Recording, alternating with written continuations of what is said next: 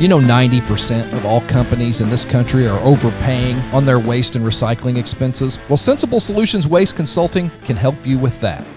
Whether it's a big business or just a small one with one dumpster out back, you can take a look at why you're overspending. And those reasons are, well, your contracts don't protect you from price spikes, your service levels are inefficient, the contracts allow for crazy ancillary fees to be charged, you need different equipment, or you just need your invoices looked over. And you know how it is when you call the waste companies, you're on hold for 25 minutes or you don't ever get a call back. Let Sensible Solutions Waste Consulting do all of that for you. They'll audit your equipment, your invoices, make sure that those companies are doing what they're supposed to do.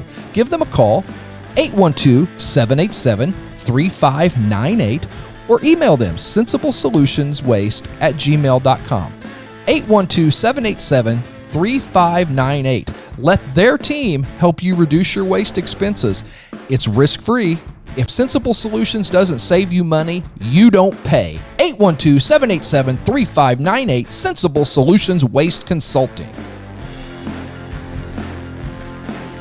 Every step I take, I know that I'm not alone. You take the home from the boy, but not the boy from his home.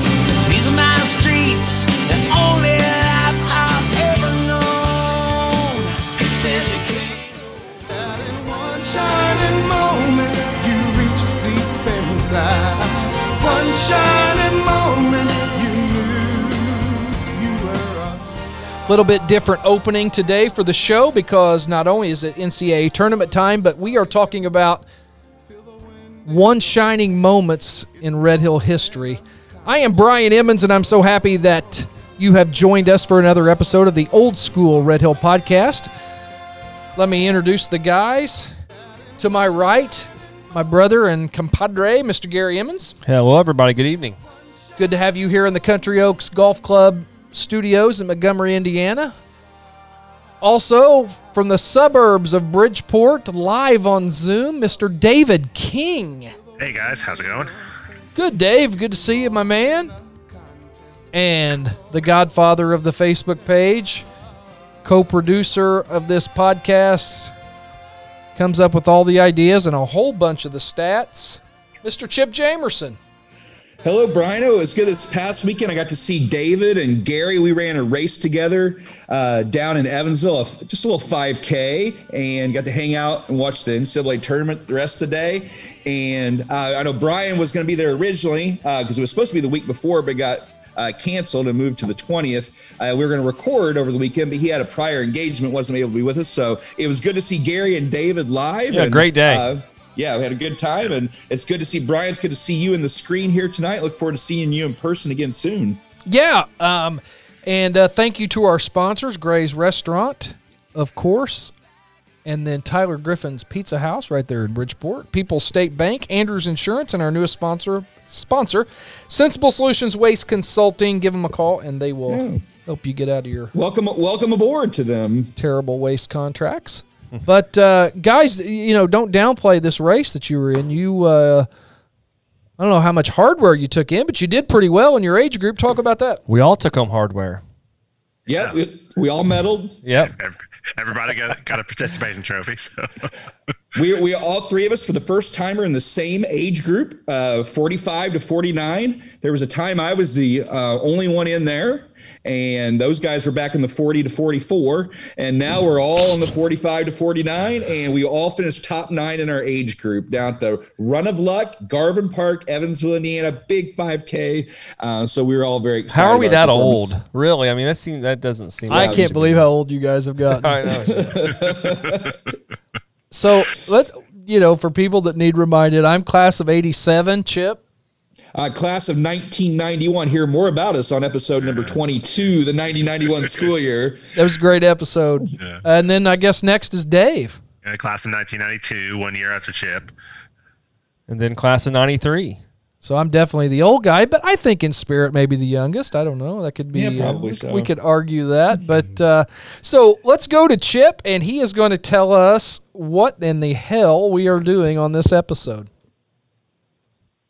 Well, we're back. We are receiving one heck of a thunderstorm on Thursday night in Montgomery, Indiana, and we lost power. So we're going to go back to where we were. Chip, what are we going to do tonight with one shining moment? So this week we have 2 questions, and we threw this out to the audience on the Facebook page.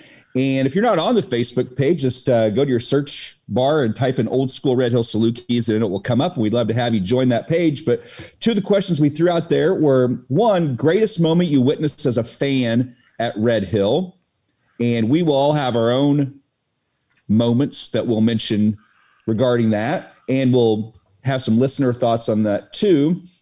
And then question number 2 was your most memorable moment as a player / participant at Red Hill. Yeah. And we'll go over ours and see what the audience has to say. Yeah, that'll be a lot of fun. We had a lot of participation and people actually just still posting ideas of their memories. So that's nice. Hey, and before we get going, I do want to thank our sponsors, Gray's Restaurant in Bridgeport, of course, Sensible Solutions Waste Consulting, Pizza House of Tyler Griffin, Andrews Insurance Agency, and of course, People's State Bank. And we truly appreciate their sponsorship. And if your business would like to sponsor or help get your word out to the hundreds of listeners that we have every week, just drop us a line, send us a message on the Facebook page, and we can do that. Also, just wanted to say we lost a Bridgeport icon this week.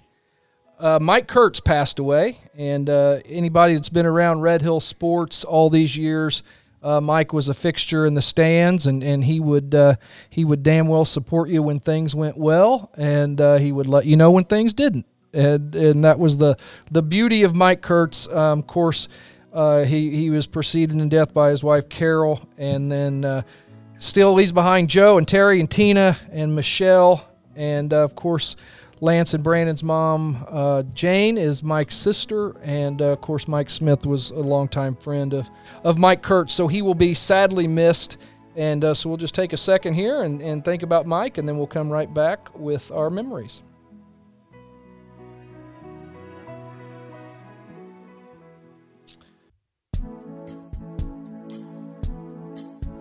As you're listening to this podcast, you know what? It's time to go out to eat. If you're listening to it in the morning, go grab lunch, or if you're listening to it in the afternoon, let's plan dinner for the family, and there's no better place to do that than the legendary Gray's Restaurant in Bridgeport. Check out their daily lunch specials and weekly features on their Facebook page.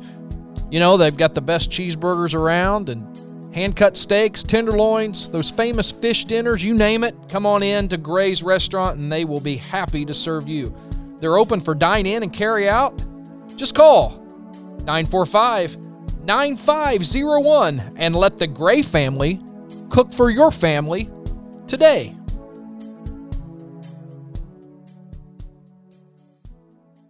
Since 2002, People's State Bank has supported Lawrence County and served their financial needs in 4 different locations: Bridgeport, Sumner, St. Francisville, and Lawrenceville. Stacy Moore, our fellow Saluki, and his staff are so happy to help you, and just like they help youth sports and 4-H events, they've sponsored Pack the Place, and well, now they're helping out with this podcast, and we truly appreciate their sponsorship. All kind of financial needs, whatever you need, just go see the folks at People's State Bank. Again, it's in Bridgeport, Sumner, St. Francisville, and Lawrenceville. For all your financial needs, go see People's State Bank. I'll start with one that I witnessed. Okay, yeah, we'll do that first. And I think it's going to be probably one of the most, I guess, when you talk about old school, one of the newest old school things. In fact, Gene Allen and I were on the same wavelength. Hello, Gino.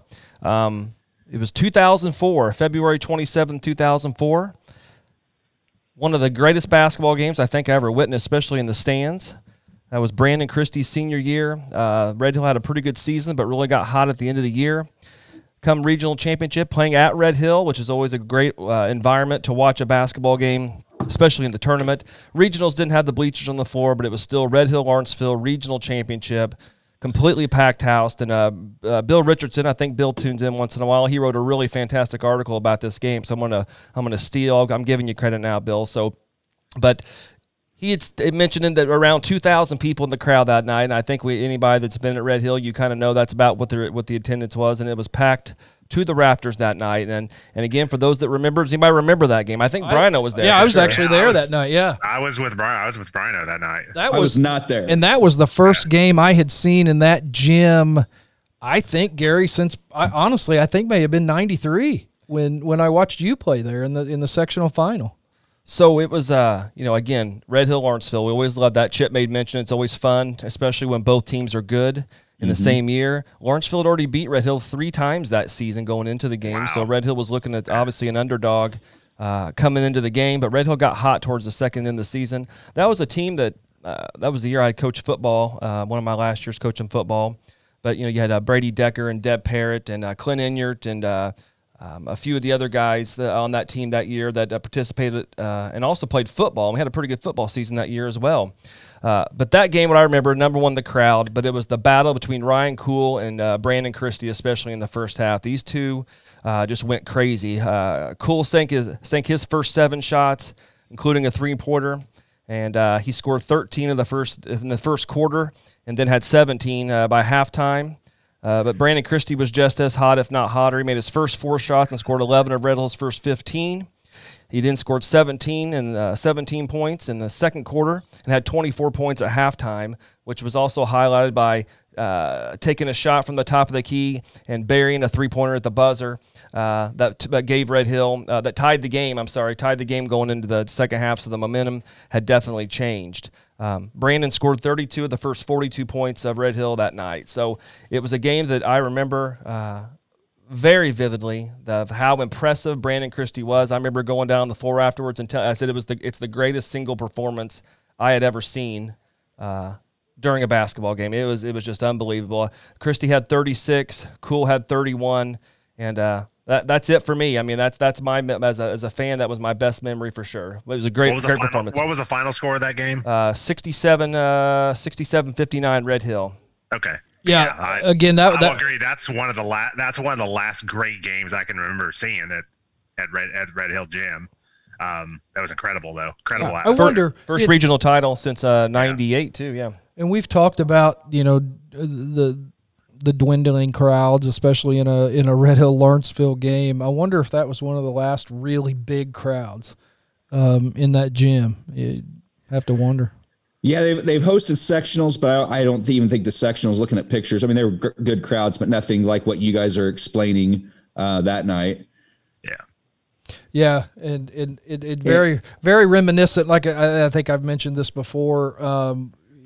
I live still in a basketball crazed area over at Montgomery. Bar Eve's #1 in the state of Indiana in Class A, and they probably will walk to a state title next week at Bankers Life. But going back to that, they really lifted a lot of COVID restrictions over here, and to the point where they were going to allow each team to have 1,000 tickets to the the sectional final. And the gym holds 4,000, and so there should have been 2,000 people in the gym, and you couldn't find a seat.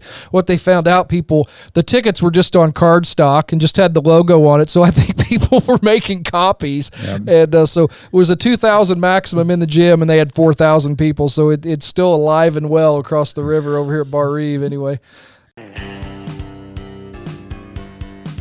Tyler Griffin's Pizza House in Bridgeport is the place to go for world-famous Bridgeport-style pizza. And they've got a employee-picked special of the month each and every month. And for March, that is the Philly cheesesteak pizza, and it's also offered in a sandwich this month.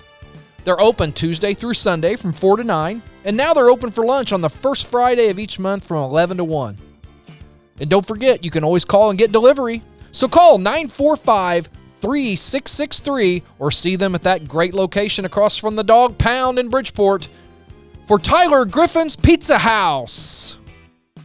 Looking for insurance, we hope that you would call the Andrews Insurance Agency at 542 Main Street in Bridgeport. Terry Andrews and Justin Shearer are your independent agents, and they're your professionals for all of your farm, commercial, and personal insurance needs. And they've been strong supporters of Red Hill Athletics for decades. So if you're brought down by a pack of dogs, get off your seats and on your feet and see T-Bone or Juice, and give them a call at 618-945-28 2881 at the Andrews Insurance Agency. Chip, you want to go next? What you witnessed was your best? Well, my number one was a lot of people's number one. I know Dave actually called it first, so I'm going to say if he wants to go over it. But my number one moment, I'll save that till later. So I've got a couple honorable mentions here that were not mentioned, and I'll tell you when we get to my number one later. Here's one that I came up with, and I don't know if it's my most memorable moment. The reason I want to give it credit, it's November 1997. It's the Capital Classic, and this was the Saturday afternoon game. I think it was the final game on that Saturday afternoon, and there was it was like the opposite of what you guys saw that night, crowd-wise at the gym.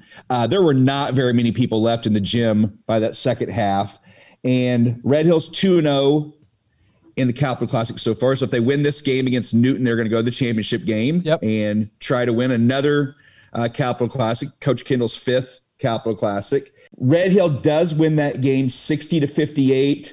Travis Stolting with an off-balance three-pointer at the buzzer to send Red Hill to the Capital Classic championship game. I thought it was one of the great buzzer beaters of all time that hardly anyone saw. I remember my remarks after the game I was exaggerating, but my remarks were there'll be 3,000 people that said they were here at this game this afternoon, and there's only about 100 of us here. There weren't many. I remember that. So I remember I was, because we always saw in the end zone there, and I remember running around through the bleachers after he hit the shot, and there was like no one in my way. So it looked like a bleacher does at a regular season Red Hill game these days, with no one sitting up there. So it was like the Kerry Wood 20 strikeout game. There was 15,000 there that day, and then 20 years later, there's 40,000. Exactly, and which happened just a mere few months after this happened. So, but I wanted to give that one because I love a good buzzer beater, and that's one that you never really hear about anymore because there weren't that many people there. And I know we got some players from that team that are fans of the show, so I want to give that some credit. A couple of my other ones I have here will be mentioned by fans coming up.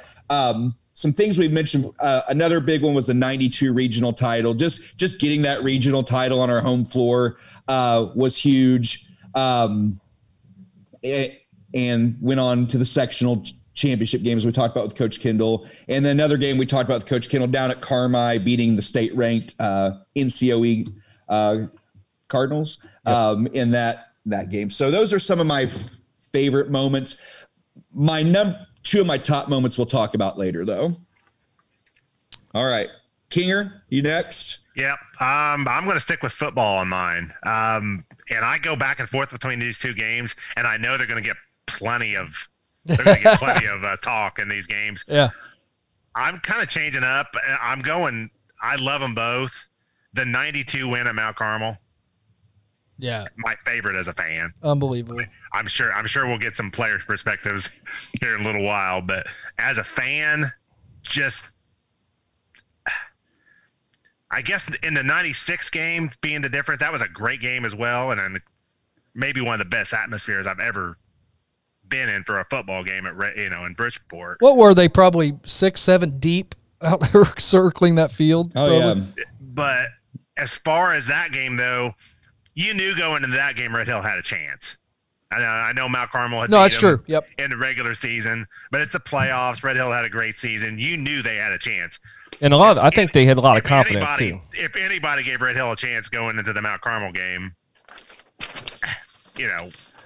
when I showed up at I didn't get there till halftime, and when we joked, I rode down to the game with John Putney, and we joked walking down before we could see the scoreboard, walking down the stairs, down to the field, that you think it's within 50.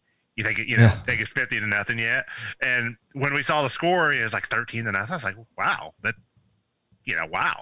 I still don't think we thought we had a chance to win, but we were just impressed that it was somewhat close. Let me interrupt you here real quick, Dave. So it was 13-0 at halftime. That's one of those games too. I remember leaving my house, and my brother here, he was jokingly to my mom, have to get Gary out of the hospital. I'm out Carmel tonight, and we pull into the parking lot, and this has been told many times too, but their defensive end that went to Navy, Jared Payne, it's almost like the Doc Doc Daniels yeah, story. Doc It's almost the Daniel, exact yes. same thing. Yeah. Jared Payne, he's like 6'5", gigantic defensive end. He's doing the same thing. He's out in the parking lot, just his football pants, half shirt, sunglasses, bandana, and it's like, holy shit. I mean, like, who's going to have to block this guy tonight? And it was very, very scary coming out. And then, of course, the whole long walk down. It's the most iconic football field in Illinois, in my opinion. I don't know how you get much better than the Snake Pit, but you know, we're 13-0, feeling pretty good. But we come out and I think we punted our first possession, and then this happens.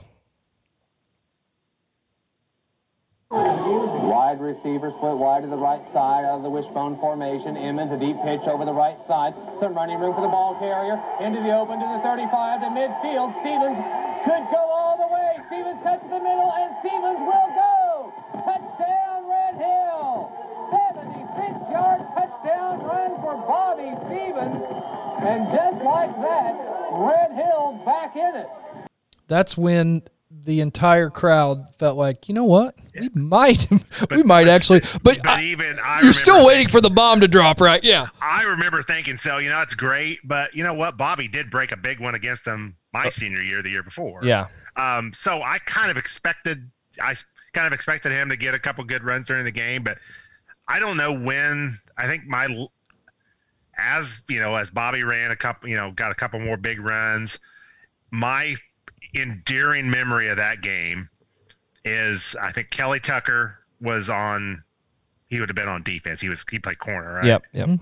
And I could hear somebody on Mount Carmel. Might have been their wide receiver across from Tucker. But he came out. He was like, "Come on, guys, this is Red Hill." And Tucker's like, "Yeah, man." Like threw it right back. I was like, "Man, we might win.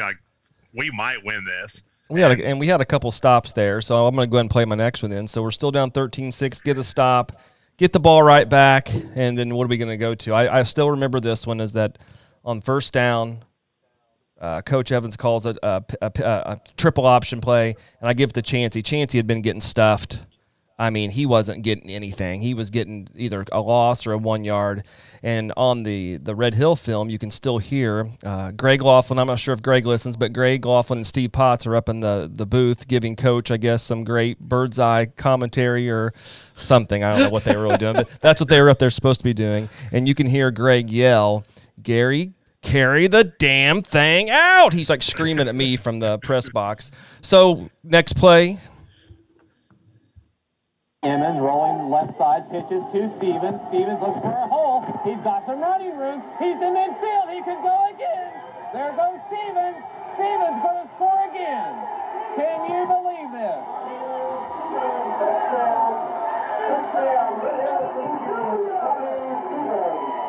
And the Salukis are a score away. So unfortunately, Vinny, and somewhere What's in up, Brazil, Vinny? somewhere in Brazil listening to us, Vinny did miss the first PAT, and on that call, Come Vin. I know he missed the first one. You know what it sounded like when Vinny kicked that.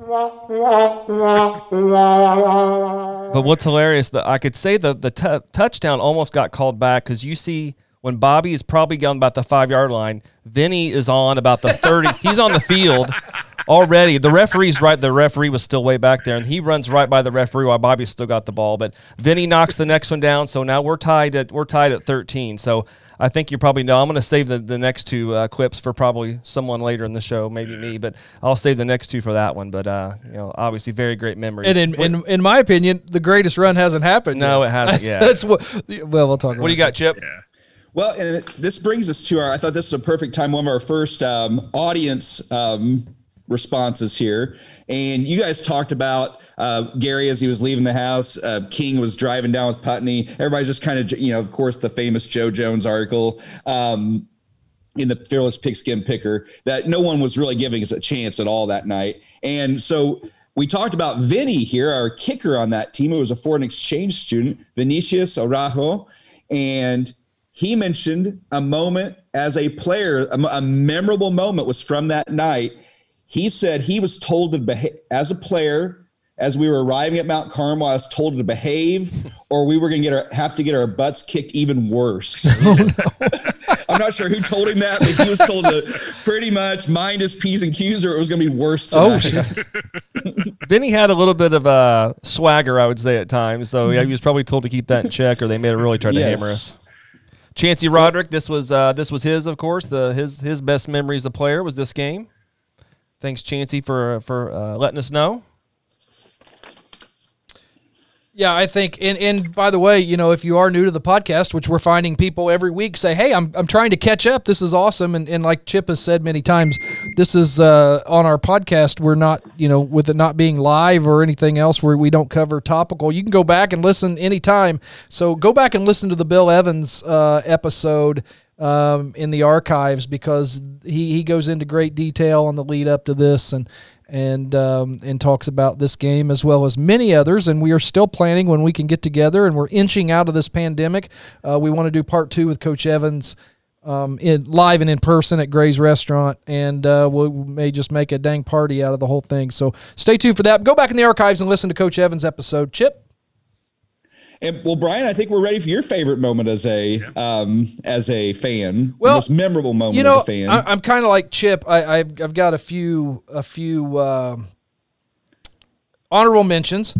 First, I wanted to mention the guy to my right, Mr. Gary Emmons, went down to, was it Wolf Run in the sectional? Wolf Lake, and was absolutely unhittable down there. Was striking out. I don't know. It felt like you struck out the first 6 or 7 guys. You were striking them all out. They couldn't touch him. And I'm out in the outfield being the loudmouth that I am. And every time he strikes one out, I said, set him up, mow him down. And we were doing just that until they found out that they could bunt. And then they started bunting and we couldn't field it. And but that was a great moment. Chip, and one of Justin Shear's favorite moments too. Oh, that's right. Yeah, he did mention that. Go ahead, Brian. No, thank you. I could always be interrupted by Justin Shear. Tracy Legg going after the record at Red Hill. I was a kid sitting up in the stands, and I could put all those nights into one thing that I witnessed. Height and I sitting there drinking kick and eating Rolos and watching Kurtz and all those guys play basketball. Berkeley Carey, Terry McAdow with a full beard as a junior, which was awesome. But Tracy Legg, the night he was going for a scoring record and was just lighting it up, and they were feeding the ball. That was a lot of fun to watch.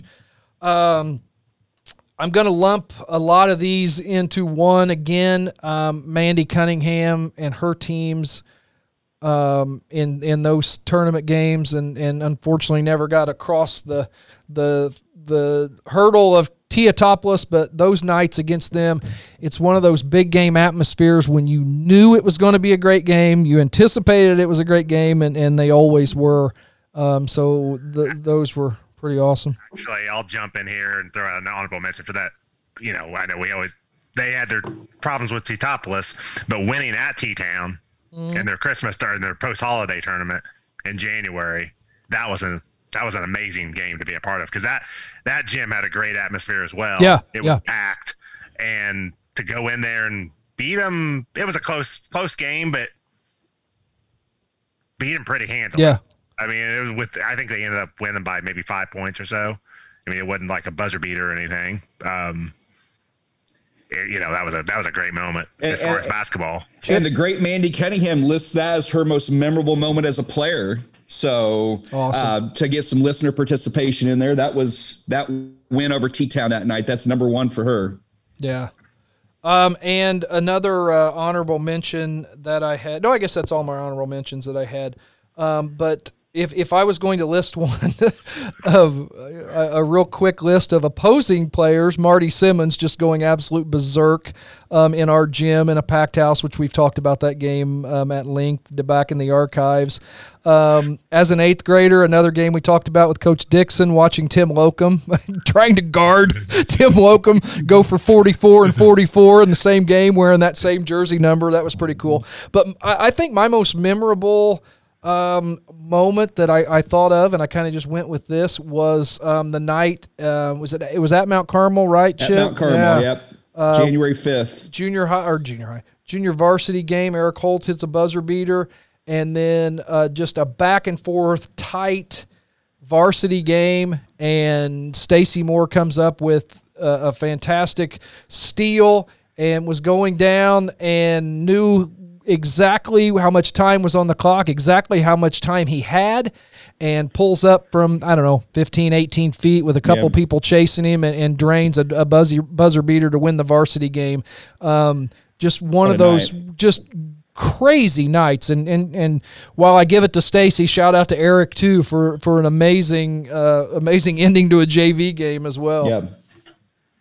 From a guy that saw almost every basketball game in his high school career, that's my biggest regret is I missed that night. For whatever reason, did not go to Mount Carmel that night and missed two amazing games. But hey, oh well. And Chip brought up Juice. Just looking down his list of what he had, I did want to, he talked about Mandy versus T-Town again. Gary, he mentioned the Gary unhittable. All the buzzer beaters that Brandon had, and Chip, you were witness to all of them, probably. Yeah, I think I saw about every basketball game he ever played in. Yeah, and for those I know it's been thrown out there, and trust me, Brandon Smith is going to get his own podcast sometime. It's honestly one we're trying to work up to. I don't know. It's going to be a lot of fun to talk about him, and it's going to be heart-wrenching at times too. So we'll get to that one. Anybody that's waiting for that Brandon Smith podcast, trust me, it will happen. What else did Juice talk about? Cameron Shoulders pinch hit double to win the regional. Gary, you can probably talk about that one. Well, I was going to talk about that, but that, I guess that would be one of mine as a player. But Cameron was hitting about maybe $110 that year. He didn't play hardly at all that year. Just a sophomore. Yeah, he was just a sophomore, and coach, for whatever reason, he wanted to pinch hit for Chancey Roderick in that moment, and he puts in, and we were down, I think at that time 3-2, I believe. And puts in, a young sophomore and for a junior, and he felt it. Coach felt it, and by God, he came through with the double to give us the lead in the top of the sixth. So yeah, that was a great memory. Probably another one of those games that not very many people went to baseball games, so not many people there to watch that one for us to win that one. But that was huge. I actually saw that one. I haven't seen a lot of your guys' answers, but I was there for that one. That goes big in Red Hill Ward. That is one of those things, again, that not only a few of us that were there and a few fans, I guarantee Cameron remembers that one for sure because that was humongous. We lose that game if he doesn't come through for sure. I hope this isn't a preview of what our listeners do, but in the room tonight with us, kind of listening to us do this podcast, we got my mom, Jan, one of our podcast biggest fans, my beautiful wife, Kirsten, two of my daughters, Dylan and Olivia, and Gary's fiance, Laura, and three of them are dead asleep right now. So hopefully... Thanks for coming out, gals. So who's still awake? Well, is Liv awake? Well, Liv is awake. I'm sorry. So only two. Okay. Dylan is out, and Laura is really catching flies over there. Laura's first mentioned in the podcast. Yeah. I actually met Laura over the weekend. So nice to meet you, Laura. No, she can't hear you. When she goes, I know she's a big listener. Oh, so I'm sure. When she hears this show, she'll hear that. I'm sure. Although if my mom's listening to this live, we still need you to listen to the podcast to get that extra listen on our stats. Those downloads. But hey, this will be a good time to take a break from one of our sponsors, and I'll just mention them all real quick again. Gray's Restaurant, Andrews Insurance, Tyler Griffin's Pizza House, People's State Bank, and Sensible Solutions Waste Consultants. Go ahead, Chip. I was going to say, I went back to Lawrence County Friday night before the Saturday race in Evansville, and I did have those two Gray's cheeseburgers, pickles only, order of fries. Taste the same as they did in 1985. I mean, what? Yeah. You can't go wrong. What's John Bon Jovi say? Something about going home. Yeah. And I want to thank John Bon Jovi and the whole Bon Jovi family for not suing us yet for using that song. We appreciate that. But we'll be right back with a word from our sponsor. 90% of all companies in this country are overpaying on their waste and recycling expenses. Well, Sensible Solutions Waste Consulting can help you with that. Whether it's a big business or just a small one with one dumpster out back, they can take a look at why you're overspending, and those reasons are, well, your contracts don't protect you from price spikes, your service levels are inefficient, The contracts allow for crazy ancillary fees to be charged. You need different equipment, or you just need your invoices looked over. And you know how it is when you call the waste companies, you're on hold for 25 minutes or you don't ever get a call back. Let Sensible Solutions Waste Consulting do all of that for you.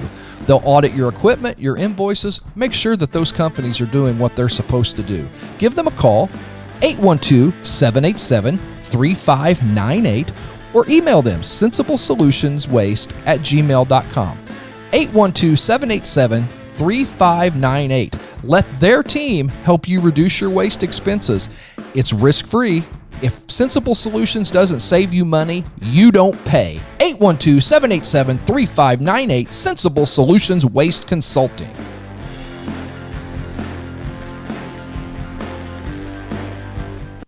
All right, we are back listening and listing some great Red Hill memories. I wanted to just mention one more real quick that I don't know how many people mentioned this, that Justin Shear put on his, he did do a top 10, not like you guys, a top 9 for your race. But number 10 was David King versus Alan Walls in that classic one-on-one for that final jersey that would fit somebody. I would pay good money for a video of that one-on-one match. I still picture people circled around you like when Rocky was fighting Tommy Morrison out in that that parking lot. I'm sure they were.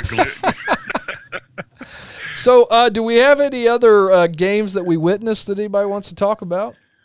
Well, let's see. There's so many. Like I said, a couple of my main ones we're going to talk about later when we get to listener. But yeah, that Mount Carmel game you talked about down there, that was a great night that I didn't mention. But and I'll tell you another one. Watching my buddies Kevin Tucker and Neil Heath run through people at the Fresh Soft Wrestling Tournament was always really, really fun to watch, because that was always, again, I don't know how many teams came to that thing. There was just a ton of people there, lots of teams, and it was fun to watch those guys body slam people off the top ropes and things. Obviously, none of us, we mentioned this just briefly. David did the 96. Was anyone going to talk about that one more, or have we all went around already? Well, we had some fans that. That was a huge one, because Let's go ahead and talk about that now. Yeah, I think that's a game that, again, we went down there in the regular season and hung with them, and probably should have beat them. We had a little trickeration at the end that got us back into it. I think they called it the Chief Special, which it was a standing pop to Steve Wilson, and Steve Wilson fired it down to, I believe, Josh Hill, who was tackled inside the 5. It was a great game, and I don't know who I was there with that night, but we were actually we were making our way out when that pass was completed. We thought the game was over, so shame on us as being Salukee fans. But we did just lose by a bit that night. So getting in 96, they beat El Dorado in the first round handily, and then you get Mount Carmel. I guess basically to play them in the next round, and we got to host it. And as far as environments go, we talk about the sectional environment at Red Hill whenever we got to host the sectional, and how amazing that is. But that day in Bridgeport in November, that's by far the biggest crowd there's ever been at a football game at Red Hill, by far, I would say. And honestly, just from a psyche standpoint, as a Red Hill player, fan, even though we had some good football teams and the tide was changing and we had been on a roll, to play Mount Carmel in a playoff game, well, first of all, to play Mount Carmel and know you got a chance to win was something that, it was still foreign to us. It just was. But to know that you're going to play them at home in a playoff game and you got a chance to win, and obviously not only did the coaching staff and the players think that, but you look at videos of that game, the damn town thought that too, because everybody showed up. Yeah, and it's, again, Red Hill playing Mount Carmel in the 3A playoffs. When you look how they did the playoffs back then, was a little bit different based on a lot of your opponents and their sizes and things like that. So Red Hill in the 3A playoffs, and then having some success and beating them that day. But there were some just huge plays. Mount Carmel just couldn't keep the ball that day. I think they lost 10 fumbles that day. And one of those was this play right here. Signals, backs up, wants to throw, has some time. Now he's down. And Red Hill has the ball. It's picked up by Joshua Young. He's going to score a touchdown. Holy mackerel! Joshua Young picked up the ball after it was on the deck, after the sack on Rafferty, and scored from 40 yards away. Wow, what a play! And Red Hill now is within 14 to 12 So again, 14. We're coming back. We were down early in that one, and Josh makes a great fumble recovery. I remember him diving into the end zone when he probably didn't need to, but it looked good on film. Yeah, Josh actually messaged me, and he mentioned that pretty obvious answer there. As a player, that was one of his most memorable moment as a player, that 40-yard fumble recovery in the playoff game. And he wanted to give some credit to Willard Pritz also, who he said on that fumble recovery that Willard Pritz actually caused the fumble. So our first Willard Pritz mentioned. Wow. I've never heard that name before. Really? Tough kid, man. Really? Willard Pritz. Yeah, he was a tough kid. Is Willard a listener? Do we know? I'm sure he is. I mean, who doesn't? Everybody in town listens, don't they? That's true. Stupid me. So, hey, Willard, shout out. Yeah. What's up, King? So to stay on with this game, I mean, whether you call it the dumbest play call in the history of sports, I don't know, but it's third and long. I think Billy he ran either I don't know if it was some sort of a full house, and he was a quarterback sweep, and got stuffed to the 3-yard line. So we're looking at third and long, not looking good, and Coach Gaither, I think, suggested to run the old cowboy sweep. So cowboy right, sweep left. Good call, Tony. Yeah, to where you see it, and Fred Akers gets the handoff from Brandon Tully just about 7 yards deep into the end zone. And like I said, I don't know, dumbest call or the greatest call. Well, I don't know. As it turns out, gutsy call over that. There you go. That's probably the best way to say it. It was gutsy, and then this came to be. That brings up a third and very long now. 3rd and 20. The line of scrimmage is the 3-yard line. Let's see what Gray does here. He sends Tully. You're not going to believe what he's going to do. And running in the end zone, and out of the end zone is Akers to the 5 and to the 10. He's still on his feet. He may get he's down the left sideline. Chills. And he's going to score. All crazy. The way. Holy mackerel. He is going to score a touchdown. He ran into the end zone and out of the end zone and ran all the way down the field and scored a touchdown for Red Hill. And it is 26-14. Red Hill, a 97-yard run. But when he took unbelievable. 97 yards. He ran about 130 probably. What did he say? On that play. He ran into the end zone and out of the end zone. That's a great call. Hey, I've got something kind of neat here that I'm going to play a little sound clip. And for anybody that knows, Ryan Haywood from Mount Carmel is now the basketball coach for the Lagodi Lions, and I've mentioned here on the show, if you ever want to listen to a podcast about this area, look up Birdie's Bourbon and Basketball anywhere you get your podcasts.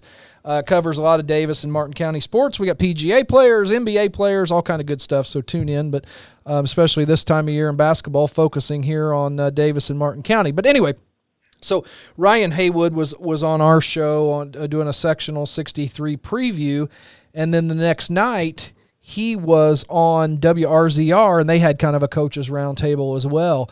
And the question posed to all the sectional coaches, what's a play that kind of still keeps you up at night when you were a player, something that went wrong that maybe you still gives you some heartburn? So Ryan was down the line. He was going to go like 4th, and I texted him, and I said, that tackle against Red Hill, ... And he texted me back. He said, that's exactly what I'm going to say. So I was able to record it. And here, Lagodi Lion basketball coach and former Mount Carmel football player Ryan Haywood describing the very play that we just talked about.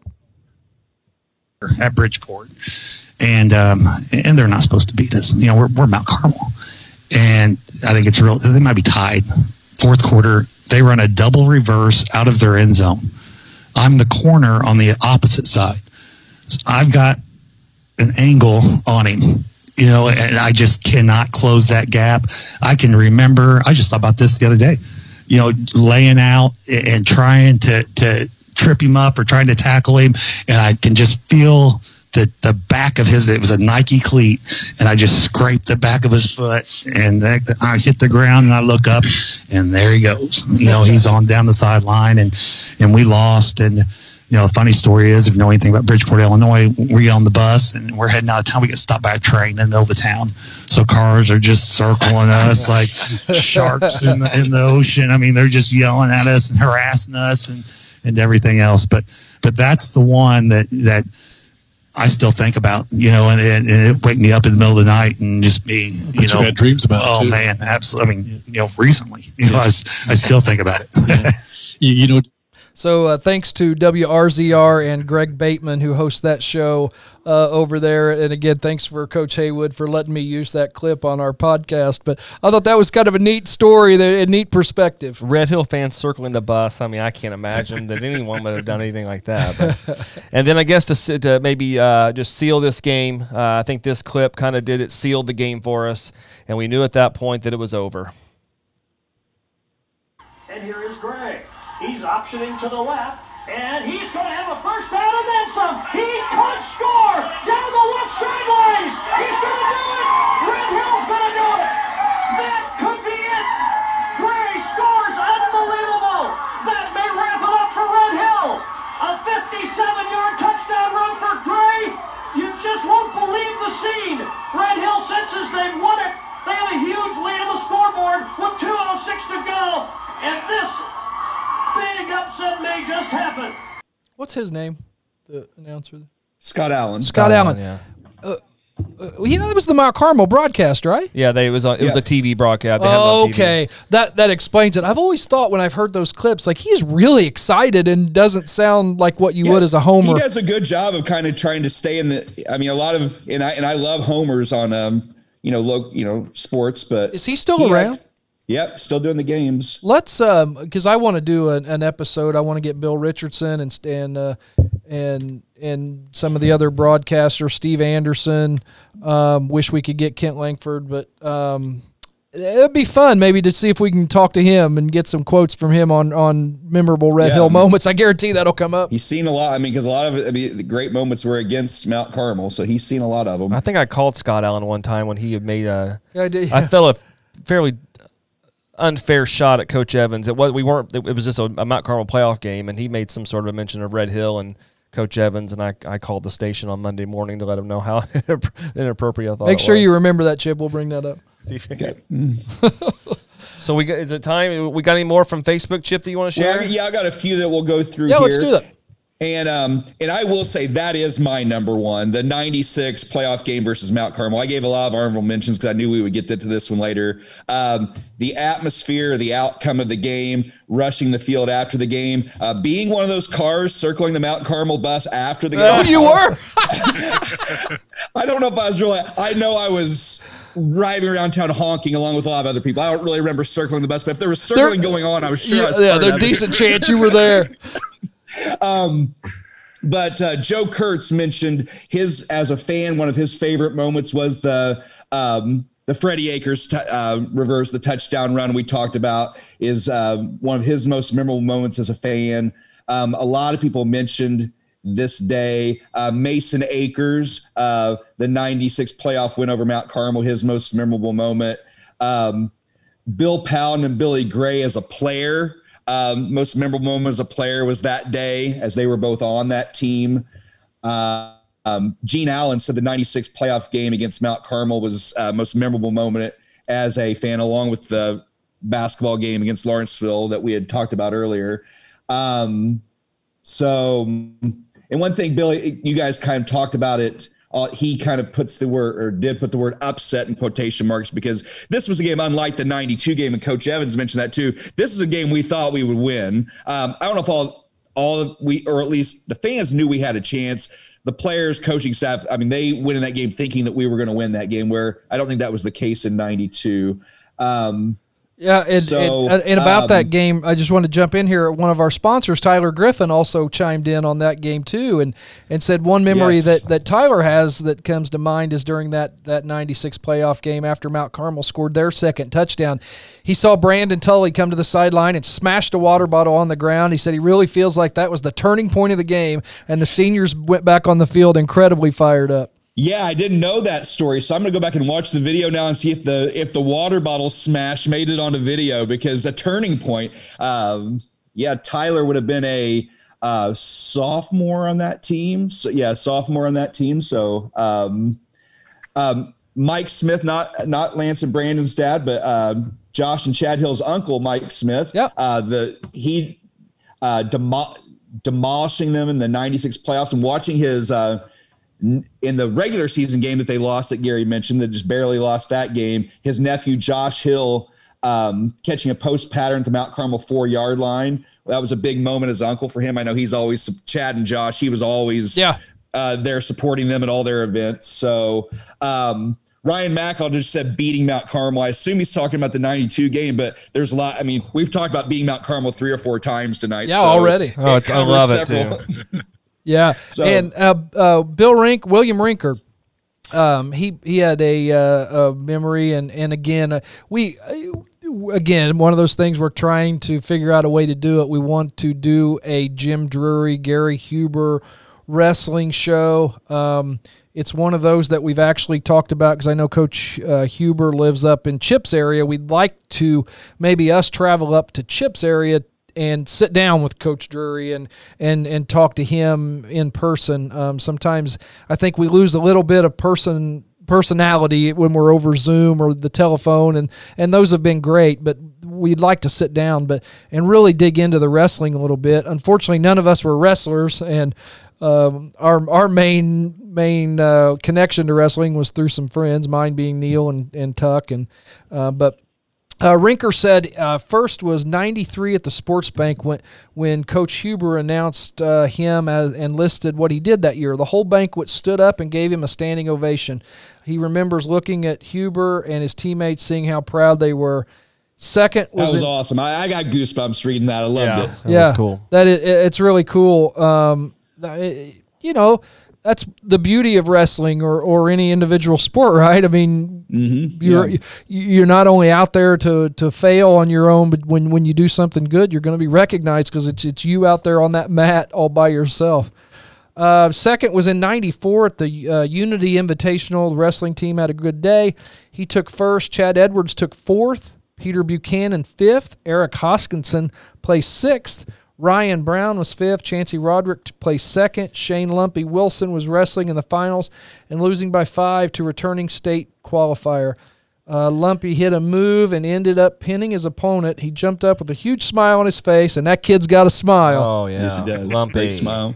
Big smile on his face and a big number 1 finger in the air. Not only was this his first tournament he had won, but because of the pin, we ended up with a 4th place team trophy, and that's a pretty prestigious tournament. And said Coach Huber was just ecstatic. So that's a great memory, not only for Bill Rinker, but also Lumpy. What a good guy, and glad we could cover that. So thanks, Rinker, for sending that in. So is it time to move on to our as a player? Yeah, and then we'll get to anything we missed on Facebook or we can always get to those at the end too. We'll fill in the blanks here. We'll make sure everybody gets mentioned because Jeff Todd from I believe the 78 Red Bull Salukis has just sent in a memory. So holy cow! Yeah, I love it. Again, that Jeff Todd, Latch, Leg, Kurtz, Berkeley. That's my wheelhouse, man. That's what I was. Let's go oldest to youngest here. Well, right, as a player, I'm going to a couple of things that I'm going to say I stand out. We talked about this on the Richard Dixon as kind of an honorable mention was watching Shannon Grismer win the hurdles in a track meet that he'd never run hurdles before. I mean, running hurdles is not easy, and you've got to be incredibly. I don't care if the field was down. You've got to be incredibly athletic to go out and do those things when you don't know how to run the hurdles, because he was literally just running and jumping over them. There was no style. So Shannon, those things are way higher than you think. And listen, Shannon Grismer was just a freak of nature. Absolutely, just unbelievable. But as a player that I was very mediocre in nearly everything I did. But in the 1987 regional semifinals, we're playing Lawrenceville, and we are down. I believe we're down 3, and I'm batting behind Shannon and playing Lawrenceville, of course, our rivals, and we had played against those guys from Little League on. Delmer Waters was on the mound, and he had thrown a real nice game, and they had left him in going into the top of the 7th. I'm honestly not sure who was on base, but Shannon hit just an absolute bomb to tie that game up in the top of the 7th. and then I come up and as Joe Jones wrote about it in the paper, I'd never hit a home run in my entire career, minor league, little league, Babe Ruth League, Sumner Pony League, anything. I'd never hit a home run, and I really almost called because every time I see Delmer Waters, it's the first thing that I say to him. It's like, hey, remember that time you threw you hung that curveball on the outside of the plate? And I almost wanted to call him and say, hey, remember? But anyway, he throws a curveball on the outside of the plate, and as Bill Evans taught me to do, I was going to go to right field with it because at that point I just want to get on base and then see if we can get around and score again, and just somehow caught it right in the middle of the bat down at Grayville and parked one over the right field bleachers into the right field bleachers, and so we went back to back to win that. I was in field power even. Oh yeah, it was big power. And speaking of, we talked about him earlier, Mike Kurtz. Mike didn't get terribly excited a lot of times, and I remember him. I got into the dugout and we did our little celebration or whatever, and I put my helmet away, and I just remember him walking up to me, and he literally, I'm not joking, grabbed me by the ears and said, where did that ball go? And I'm like so excited, I can't think of what he wants me to say. And I just looked at him. He said, it went downtown. So real good memory. And then to cap that day off, so we go out bottom of the seventh, and I think Shannon was on the mound. It may have been Stacy, one of the two. Shuts Lawrenceville down, and we end up winning, and then and Skip Ahead went down and got beat on just one of the great plays that I've ever seen. We should have beat Mount Carmel in the finals, who then went on to play for the state championship. So what could have been? But anyway, I remember that day after we beat Lawrenceville, and we're on the bus ride home, and Scotty and Ashley Evans were on the bus, and they came and sat by me and kind of ended up, both of them, with one head on my left shoulder and one on my right shoulder, and both of them fell asleep riding home. And it was just a fun, cool moment that I'm sure they don't remember, but I do. So really cool day. I hit one home run, but it was exactly the right time. Yes, it was. That's awesome. I actually missed that game, and I will always regret that. My dad went to that game and just kind of, you going with me today? And no, I don't think so. I'll just stay home. I don't see that. I don't remember this game either, and I can't imagine that I wouldn't have been there. Yeah, unless my mom is pointing and saying that you weren't there, Gary. I don't know where. Chip, was I with you? I'm Did sure we go do were something? Probably together doing something. Probably went to Racks and played putt-putt or something. I don't know. I don't know what had your license. Yeah. Well, Lynn took us. I don't know. We weren't there. I don't know why. He was at the game. Oh, that's right. He was there. Shit, Mary then. Yeah, I don't remember that. Mom, you were there, right? Yeah. Yeah. And my grandma, yeah. Yeah, I don't. I just something was. Little League would have been. At least Scotty and Ashley were there. I wasn't doing a thing that day. I'm pretty sure I was sitting in the living room, and when he left, and I was still there when he got back, and I couldn't believe the story he had to tell me, and I missed. And we call you a super fan. Friend, my next door neighbor's home run, I missed it. Yeah. Well, you didn't know it was going to happen, quite frankly. That's the thing. With sports, you just never know. And so I didn't go to Bingo Holman's 44-point game either. I wasn't there for that. Those are some of my regrets as a Red Hill fan, the games I missed. Now, like the 92 Mount Carmel game, I was at EIU. I mean, you don't expect to come home for the weekend of the Mount, right? A special trip home to go down to Mount Carmel to the game. So, chances weren't good. Right. So let's move on. King, let's go to you, brother. Are we headed back to the blue-white game by chance? I don't know how we're not. We'll leave that out for this time. There's another one? I'm going to throw out a couple honorable mentions. Teams that I was on but wasn't really a player on. I was just a freshman on the 88 team that went 8-1 in the regular season. 2 games, basically both the playoff games that year. First game, Wednesday night, Casey at Red Hill. Just an incredible game, incredible atmosphere. Yeah. Prime time, Red Hill.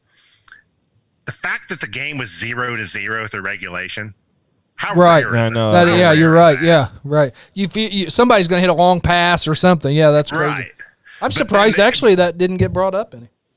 But then, once overtime starts, then things kind of start opening up a little bit. We trade touchdowns and extra points, 14-14 going into the second overtime.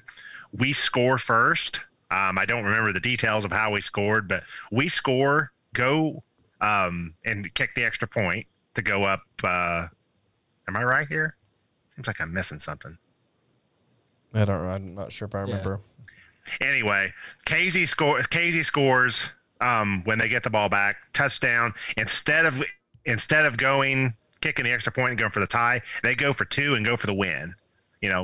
Ballsy call, but and Stacy Moore with a great tackle at about the probably between the goal line and the 1 yard line. Yeah, half-yard line. Yeah. Yeah, just stop them, and then basically Red Hill wins the game. I mean, that was just an incredible moment.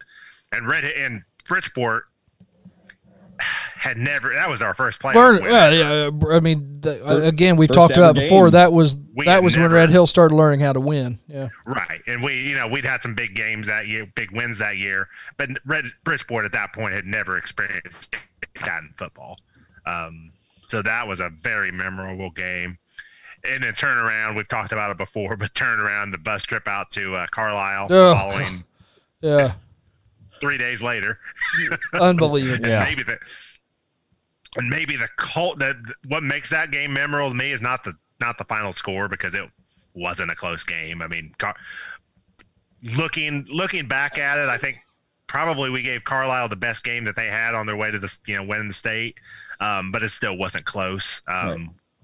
Right. I think we were without Mark Ambrose that game, and it was 28-0 final. Yeah. Never really in the game, but what makes that game memorable to me is just how cold it was. Yeah. Everyone says that. Maybe the cold, because I was on crutches on the sideline. I had never I broke my foot in the final fresh soft game of the year, so I was the only freshman on the sideline that was not in full pads. And so I was even colder. Yeah.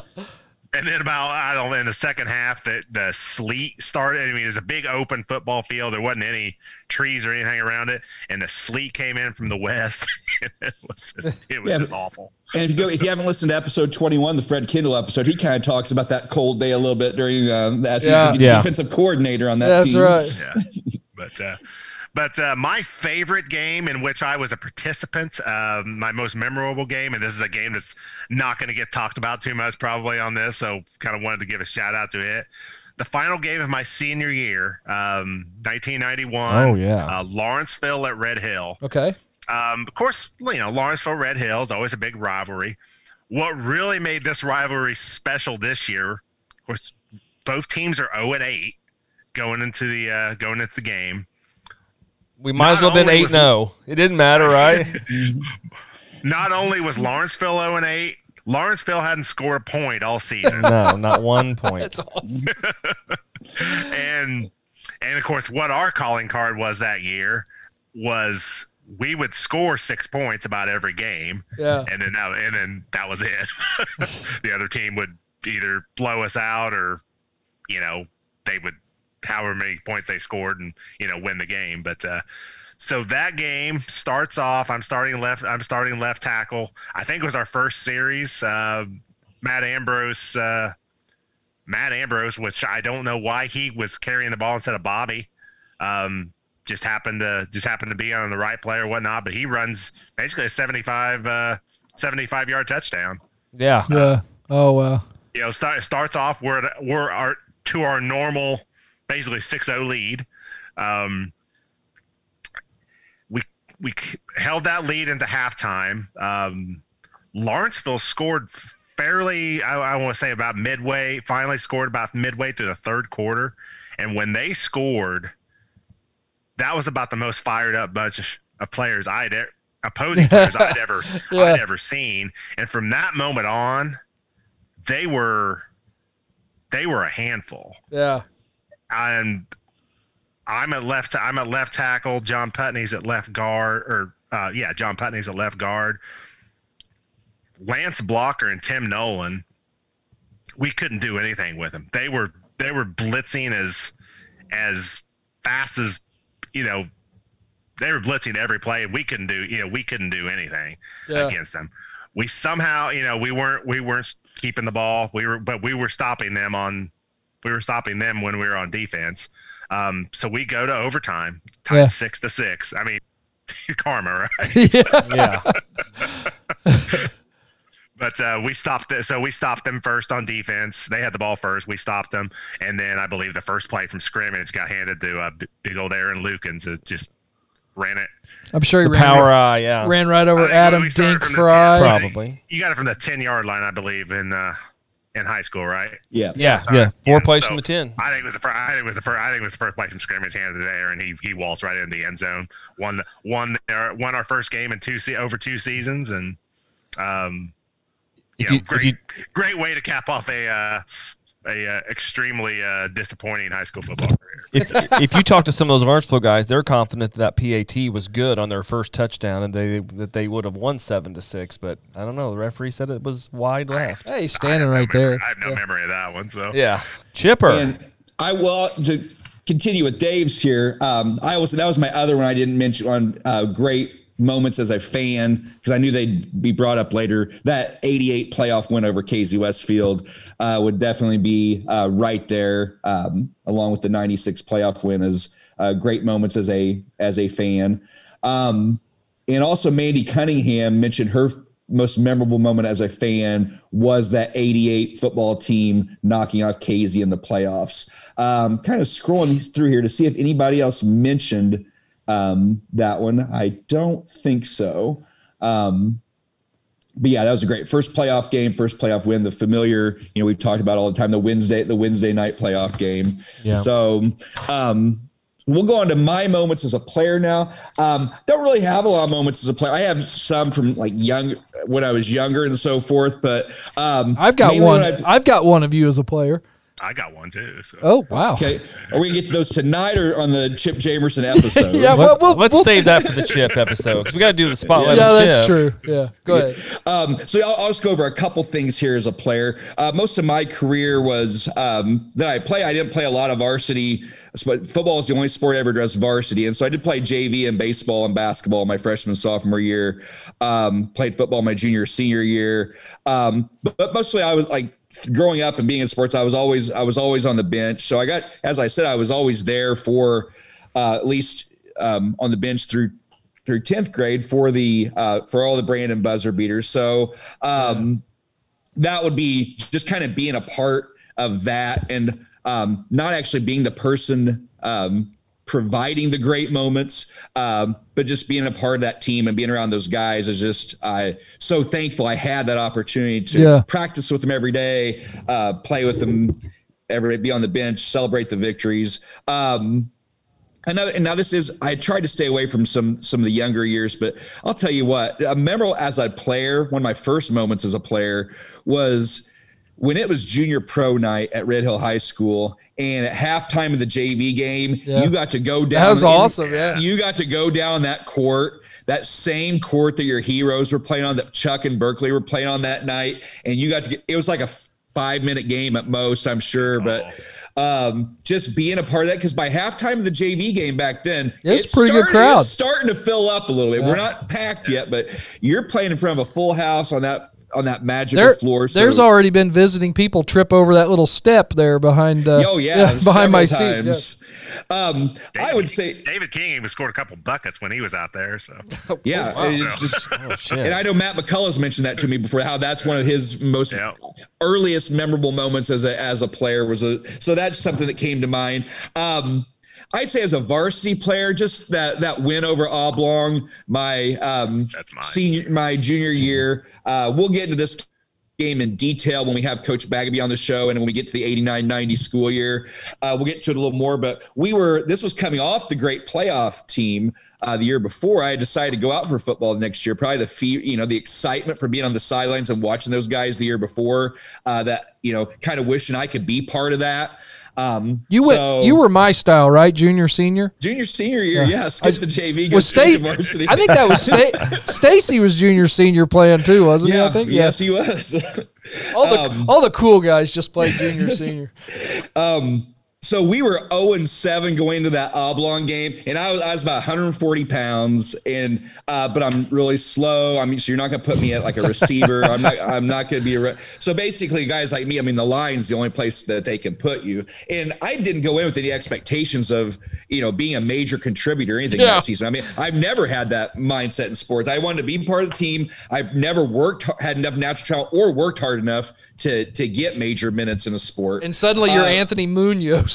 Yeah. So this Oblong game, we had some players, it was Columbus week, and on Columbus Day, they had missed practice on that Monday. And so this is, like I said, week 8, we're 0-7, and Coach Bagby decided to sit them, which, okay. I mean, there were some of our key players.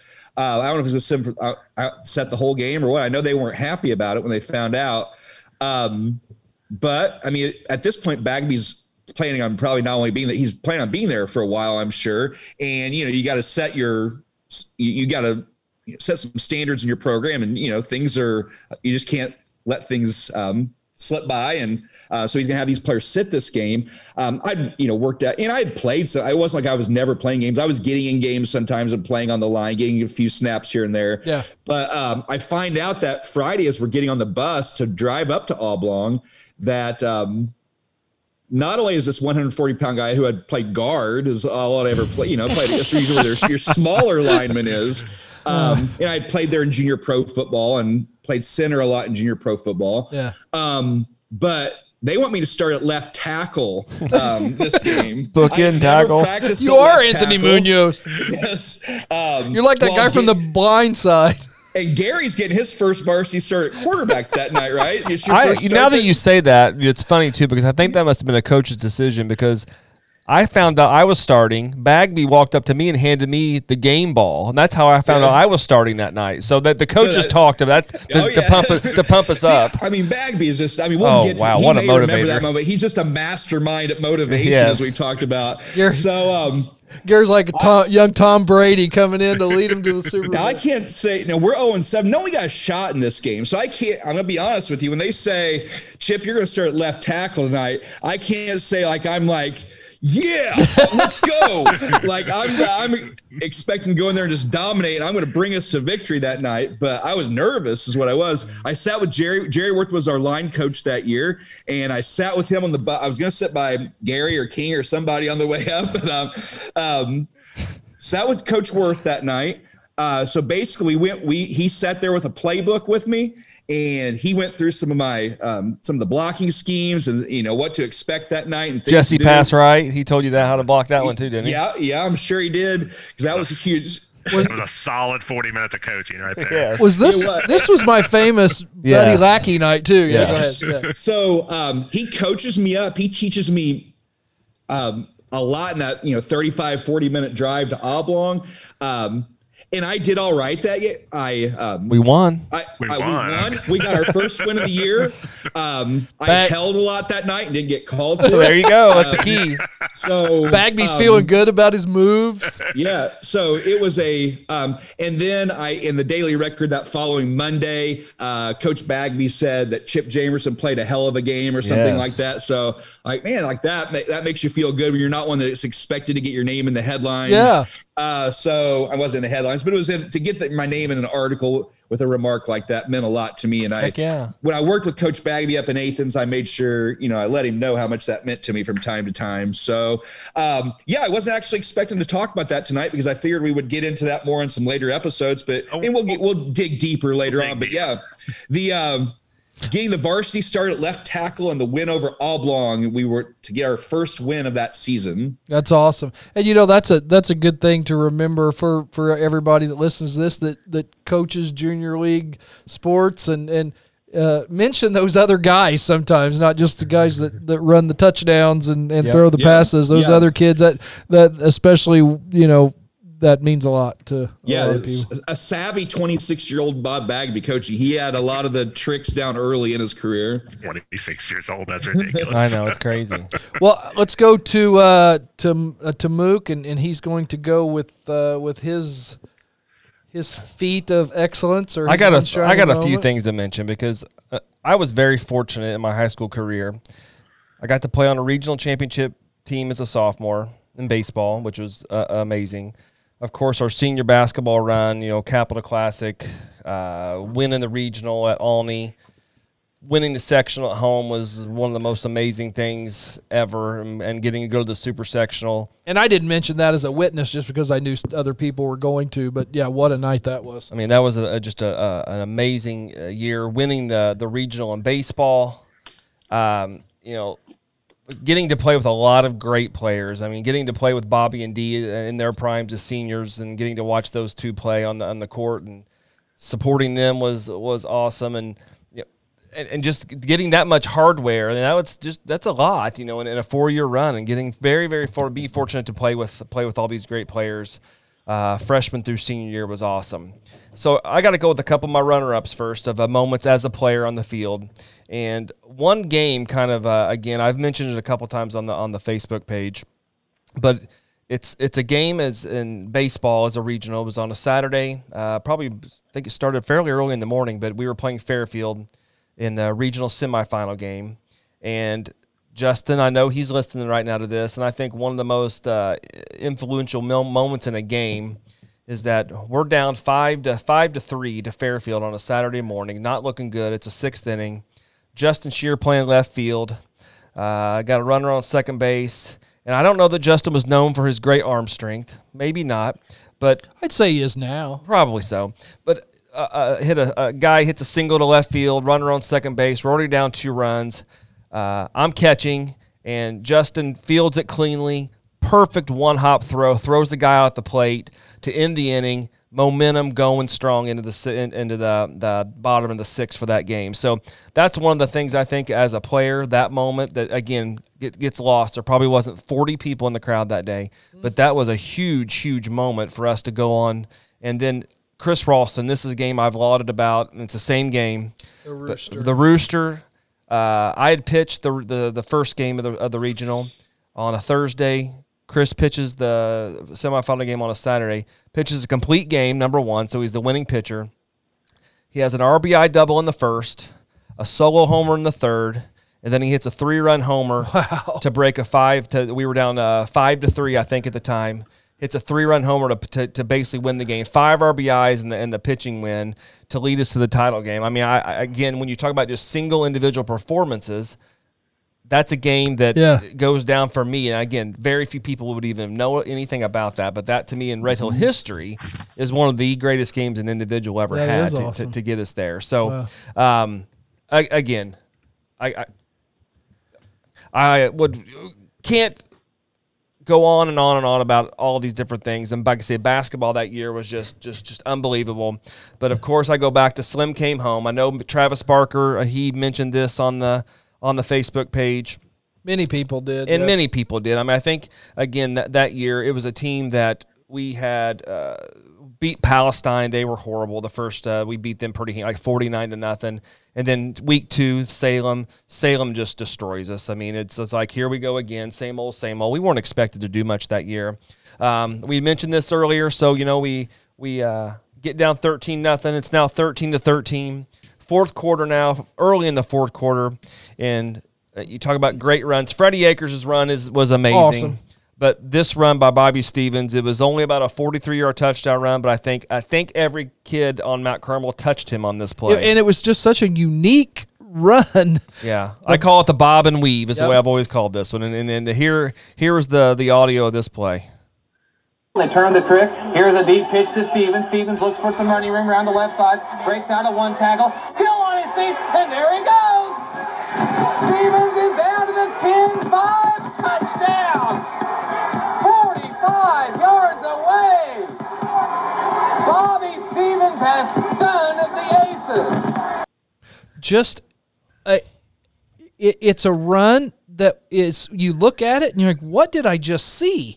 The way he, like Gary said, going up and down, the bob and weave, and it was like a buoy on the ocean, just bouncing up and down and ducking under people and dodging people. What a run! What a performance! So we're getting down. I think it's maybe 5-6 minutes left to go in the fourth quarter, and now Mount Carmel gets the ball back right after Bobby has this 43-yard touchdown run, and Mount Carmel's got the ball at about our 40-yard line. and I think it's first or second down, and I'm playing free safety, and they throw a long bomb down the Mount Carmel sideline, and I'm playing free safety, and I see this happening in front of me, and I literally, I mean, it's illegal now, but it was targeting. I threw as hard as I could and just blasted this kid from Mount Carmel. And so right on their sideline, and I get in his face, and I'm screaming probably because I'm so excited and everything, and they throw a flag. So now I'm sitting here thinking, I just lost it. I mean, I'm really at that moment, I thought, well, I lost this game. This game's over with because they're going to score a touchdown. We're not going to stop them. And luckily we stopped in there. They get the ball back, and they scored a touchdown and tied up. So now it's overtime, 20-20. Everyone that there knows it, but, I'd say this has to be in, at least for my money, this is as a player, and probably some non-players too, the greatest moment in Red Hill history. Here's Emmons on a long count. Option play to the left. He turns to the middle. He's in for a touchdown. Red Hill wins it. Red Hill wins it on a 10-yard touchdown run by Gary Emmons. Emmons ends it 26-20 in overtime. And the Aces are done. So again, that's overtime. Years later, I got chills. Yeah. So that's overtime. Steve Bocock has on fourth and 8 or 9.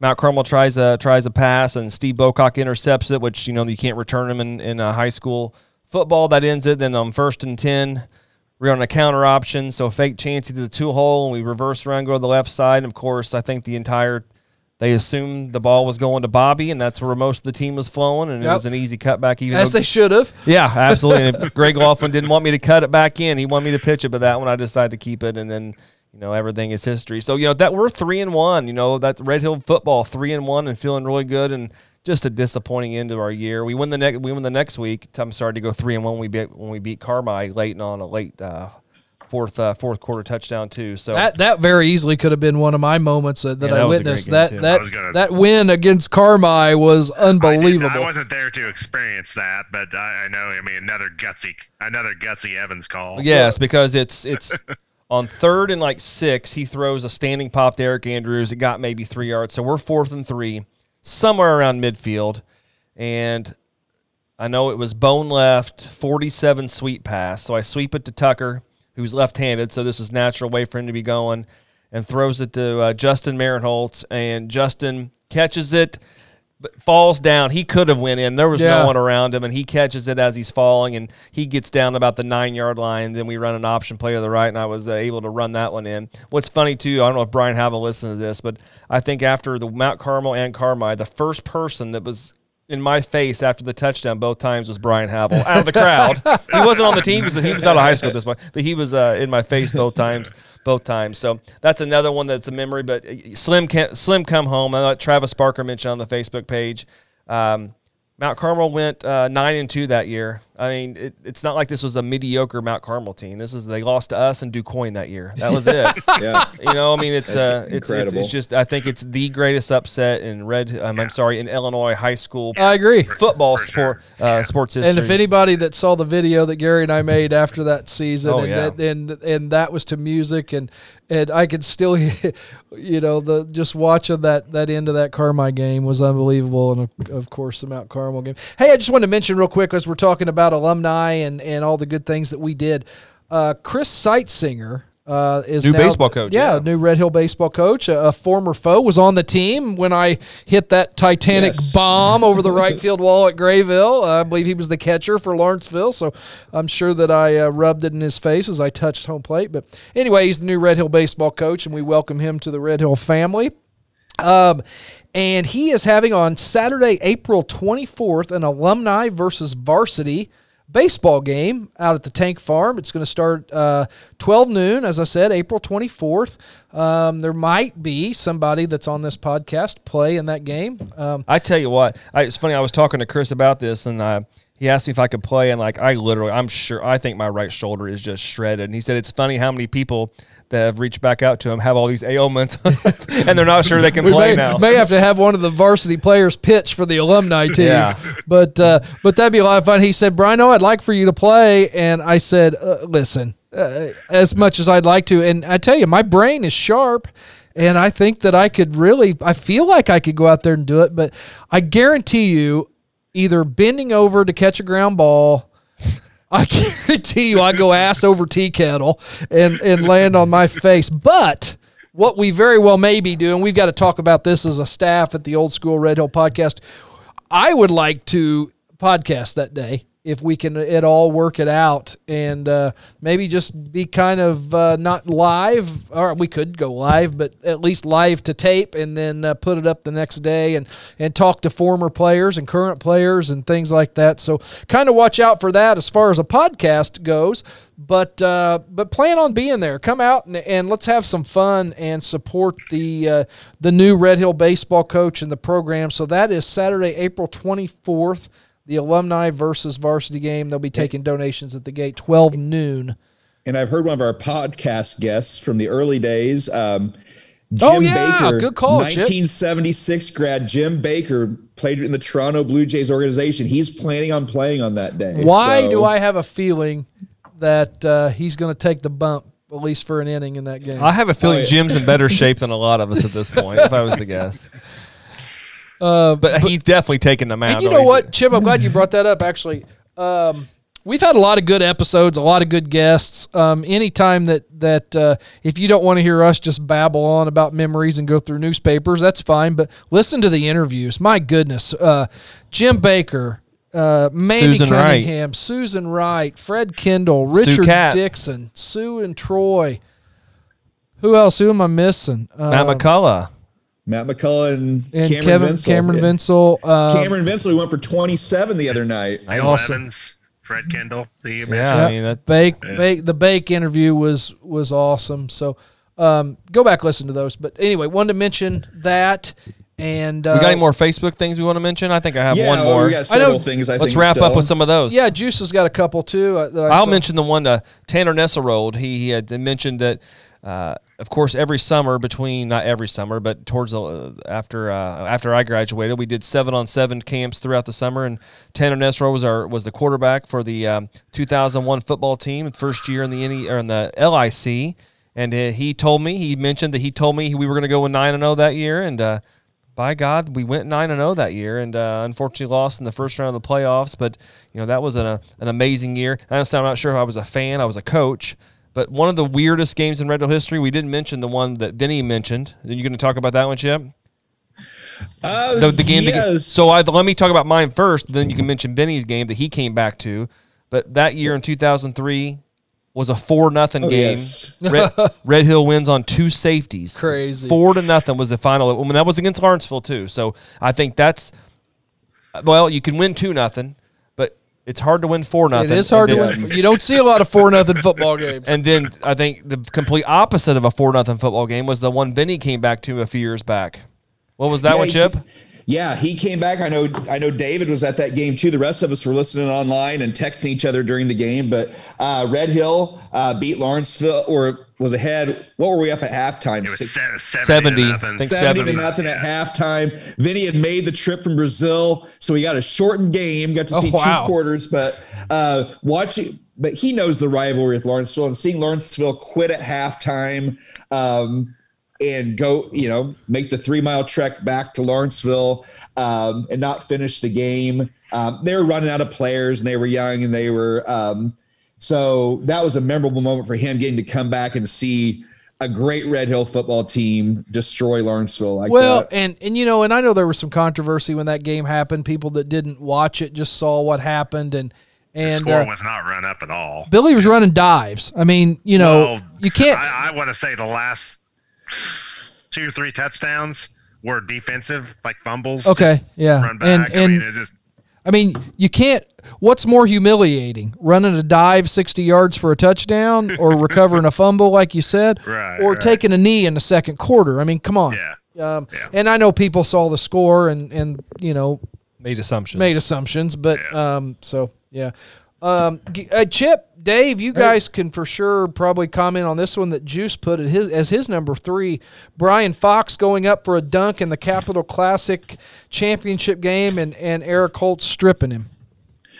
Yeah, I remember the game. I don't remember that specific play myself. Yeah, but the game was great. That was our first ever Capital Classic that we had participated in, and I played the championship over at Lawrenceville that night, and Brandon had a monster game, made about 29 and was named the MVP of the game that night. But Eric, so many big, we talked about him hitting the last second shot at the JV game down at Mount Carmel in 89. And then he hit the buzzer beater going into halftime against state-ranked NCOE as a sophomore off the bench in 89, just about 2 weeks after, probably 2 weeks to the day or 1 week to the day after that shot at Mount Carmel in the JV game. And then huge plays like this. I mean, Eric came up big in clutch moments. So we know Brandon is the greatest clutch player in Red Hill history, but I'll tell you, Eric had his moments too. I think when, a show I want to do, which again, we talk about how this podcast got started. I remember a year ago, we were sitting at the Stockwell Inn. It was your race night last year, right before the pandemic. It was one of the last nights that we went out, period. But we were texting with Juice and Stacy and Lance, sitting at the Stockwell Inn and making our Mount Rushmore of Red Hill athletes. And that's really when we hatched this podcast. And I don't know that Eric would make anybody's Mount Rushmore, but if you do a pound for pound, like they talk about boxers, Eric would probably be on it. Another one. That was always what we would always say that, if Eric was, 6'4" instead of 5'4", I mean, what kind of athlete he would have been across the board. I mean, he already had a really good career as it was. Exactly. And Justin mentioned one that again, talk about Mount Rushmore. Matt Shear just destroying everybody he raced. It's just something that I didn't see. I wasn't part of. I coached Matt a little bit in 6th grade football, but I just missed it all. But what a career he had. I should have put that on my list of because I followed, because that was it's still out there. I'm not as much involved with anymore. Message board, IllinoisHighSchoolSports.com. I know a lot of our listeners were members of it. But I loved, because Matt was a member and his dad was a member, and Justin. I looked forward to those updates of his, especially that senior season of his races. And I was following from afar. I was following, and that was one of my, as a fan, then going down from where I was, going down to Charleston and watching him on that day that he won 3rd place for the school by himself.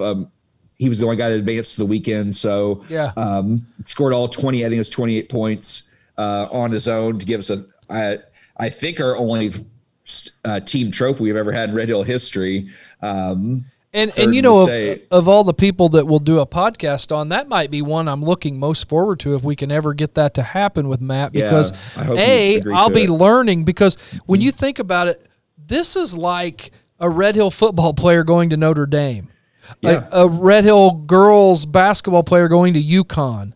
Oregon is the cream of the crop. Yes. In track and field. Yeah. And I wasn't part of it. I wasn't around, so I say it's underrated. Maybe it really wasn't as underrated, but I do think it is when a Red Hill athlete goes to Oregon for track. Yeah. That's a big deal. Yeah, exactly right. So anyway. I can't wait to have him on the show. Anything else on the Facebook page? I think we've covered all of Juice's. I got a few things we can go through here. Okay, yeah, let's do it. Well, Matthew Young, I think he was a pleated specimen. I think he was a player on this team. Was the Villa Grove? I don't have the year in front of me, but the playoff win against Villa Grove in overtime. So these overtime games are have popped up on several of our overtime football games. Usually do well with our audience, it seems. So, were you part of that staff, Gary, when Villa Grove? I don't. No, I think that was usually after me. More late 2000. I think it was in the 2007 range. My last year was 05, so it must have been somewhere 06 it was or between after. 06, 09 in that area. Were you gonna say something, Dave? I was gonna say I think it was even more recent than that. Okay. I don't think he's that old. He might be mid-20s at his latest now. So okay. We mentioned Jeff Todd. I don't remember Jeff Todd playing, but what I do remember about Jeff Todd, because the guy, he graduated in 78, the 79 guys, I really consider my first guys. I would have been there when Jeff was playing at the games, but didn't know as much. That would have been like the year before I went to kindergarten. But I do remember I'd play Nerf basketball with my neighbor Corey Ray, the son of head coach Mike Ray, and he would act like he was Jeff Todd. So when I think Jeff Todd, I'm thinking Corey right away because that was his first player that he really emulated. So Jeff's most memorable moment was watching Jay Scheidler play in the regional. Could have been the sectional. He said he wasn't sure if it was a regional or sectional at the Red Hill Gym. Would have been a sectional. Yeah, I remember that. I remember when that happened. And then he said University of Kentucky coach Joby Hall was in attendance for that game. Although he said he could have that wrong, but we're going to say he's right. Let's say he was. Bobby, we know Bobby Knight was there, so why can't Joby Hall? Right. So Joby Hall was there, and we know Jay Scheidler went on to play and win a national championship at Kentucky. But it was the most amazing performance he'd ever seen by a high school player. So he would have played against Jay a little bit. Jay was 2 years older than him, but then just being there as a fan to watch Scheidler. I got a few more things here. You guys stop me whenever you want to jump in with something. Mentioned. Go ahead. No, I was just going to say Billy Powden mentioned the '96 football game. Joe Kurtz mentioned Yeah, so he was part of that team. Yep. Joe Kurtz, who mentioned that game, also had a few other things. When the 1975 team won that first regional in Red Hill history, he would have been a grade schooler at that time, but getting to see a regional championship was big for Joe. And then when during his senior year as Red Hill, we got our first win against Carmi. It was at Carmi, and they were perfect from the field in the fourth quarter in the win. I think I remember on the 79-80 show, I think we did that season, may have done that season. I think we mentioned that or referred to it in another episode. So that's Joe Kurt's couple of memories. J.J. Gentry from the class of 89. Big J. This is he went with a moment as a player that this would have been his sophomore year in 86. Brino senior year. So Brino was part of this. Went down to Mount Carmel in the 90-degree heat on homecoming, lost 62-0 that game. And I got the stats pulled up in front of me here. Brino did rush the ball 5 times for a yard that game. Brian did his part. When we do, keep things positive. Make sure that I'm not going to tell it now. We've been going for a while, but just remember when we do the Meet the Host with Brino that you bring this up because I've got one hell of a story on that one. Okay, all right. So, well, JJ's story from that game is because we gave up 62 points down at Mount Carmel, the defense, which would have been I'm sure most people had some part of that defense, had to do 62 extra wind sprints at practice. So, Brino, you were a defensive back on that team that gave up 62 that game. So I'm sure you were running those sprints. One thing I really liked that he remembered from that is Coach Chappell. Coach Chappell, defensive, I guess he was the coordinator that year. Ran him with the team. So, hey, you got like that. He felt like it was his responsibility. How old would he have been then? Mid-30s? Not as old as we think, probably. Yeah, probably mid to late 30s, I would think. Yeah, no, but yeah, just remind me. Trust me, I have a great story about that. I started to say a minute ago, Billy Powden mentioned the playoff game, and he just said great fan support for that one. Mason Akers talked about that win over Mount Carmel. Mandy Cunningham Wilsey, friend of the show, great interview that we did. She mentioned the 88 win over KZ. Just going down through here, Travis Barker talked about a game that hadn't been mentioned, the Staunton Super Sectional game. You talk about memorable. I know it was I didn't go with it just because of the loss, but you talk about memorable. That's probably number one. I mean, the one I remember the most to be a part of. I mean, looking back at it was, it was one of we were on the losing end of it, but one of the most iconic, one of the greatest games in the history of basketball. Unfortunately, didn't win, but I mean, it's a game that people talk about statewide, not from Red Hill or Staunton. Yeah, that was it's just a fantastic game. And an update on our gallery here. Laura is still sound asleep. Liv left about an hour ago. Dylan and Kirsten and they're gone, and my mom just left. So. All right, Mom, did you have anything to add? Did you want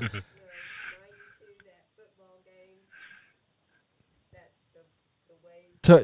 The mom's She's talking talking about the about- 92 football game, of course. And actually, big moment in Lawrence County history. This is the first night that Jan is not a Lawrence County resident. She is officially living in Washington, Indiana now. Wow, that Dang. So after a long Lawrence County run. Yeah, thank you for all your years in Lawrence County. Thank you for being a great fan, being a leader of the, I believe it was the Delts Club that you led for several years. Oh, yeah. So thank you BTHS, proud BTHS grad. So thank you and welcome to Washington. Yep, she is now, well, I guess she's technically a Hatchet, but I think her allegiance is going to fall with Bar Reeve. For at least a couple years. There you 3 more go. years, yeah. What else? North Huskies. Yep. Yeah, there you go. Couple more things. Back to Vinny again. I didn't mention he played on the football team, was an all-conference second team kicker on the football team, I should say. Yep. But he got to experience the Capital Classic and watching Bobby and Dee. He went home. He only was there the first semester, so he didn't get to see much of the basketball season. But getting to see Bobby and Dee in the Capital Classic and the show that duo put on was a memory that he will Well, that game against Lawrenceville for the championship of that Capital Classic was incredible. Yeah. So I mean, a good memory. You got to see a good one. Yeah. And I consider Vinny and I we're friends, but honestly, that was the only weekend I watched the games on Friday and Saturday with him. Never been with the guy any days before that or any days after that, but nearly 30 years later, we're still Facebook messaging back and forth like crazy. Update. Laura just woke up and she left. I had a good one from Josh Young here. A memorable moment as a player. He fired up a 3-pointer over at Flora. He didn't say made it, just said fired it up. Sure, he made it. He looked, as soon as he shot, and I can see Josh doing this. I wasn't there, but I could see him doing this. Looked over at Coach Kendall as soon as he fired it up and read Coach Kendall's lips saying, "Nice shot, don't ever do that again." It had to have went in then.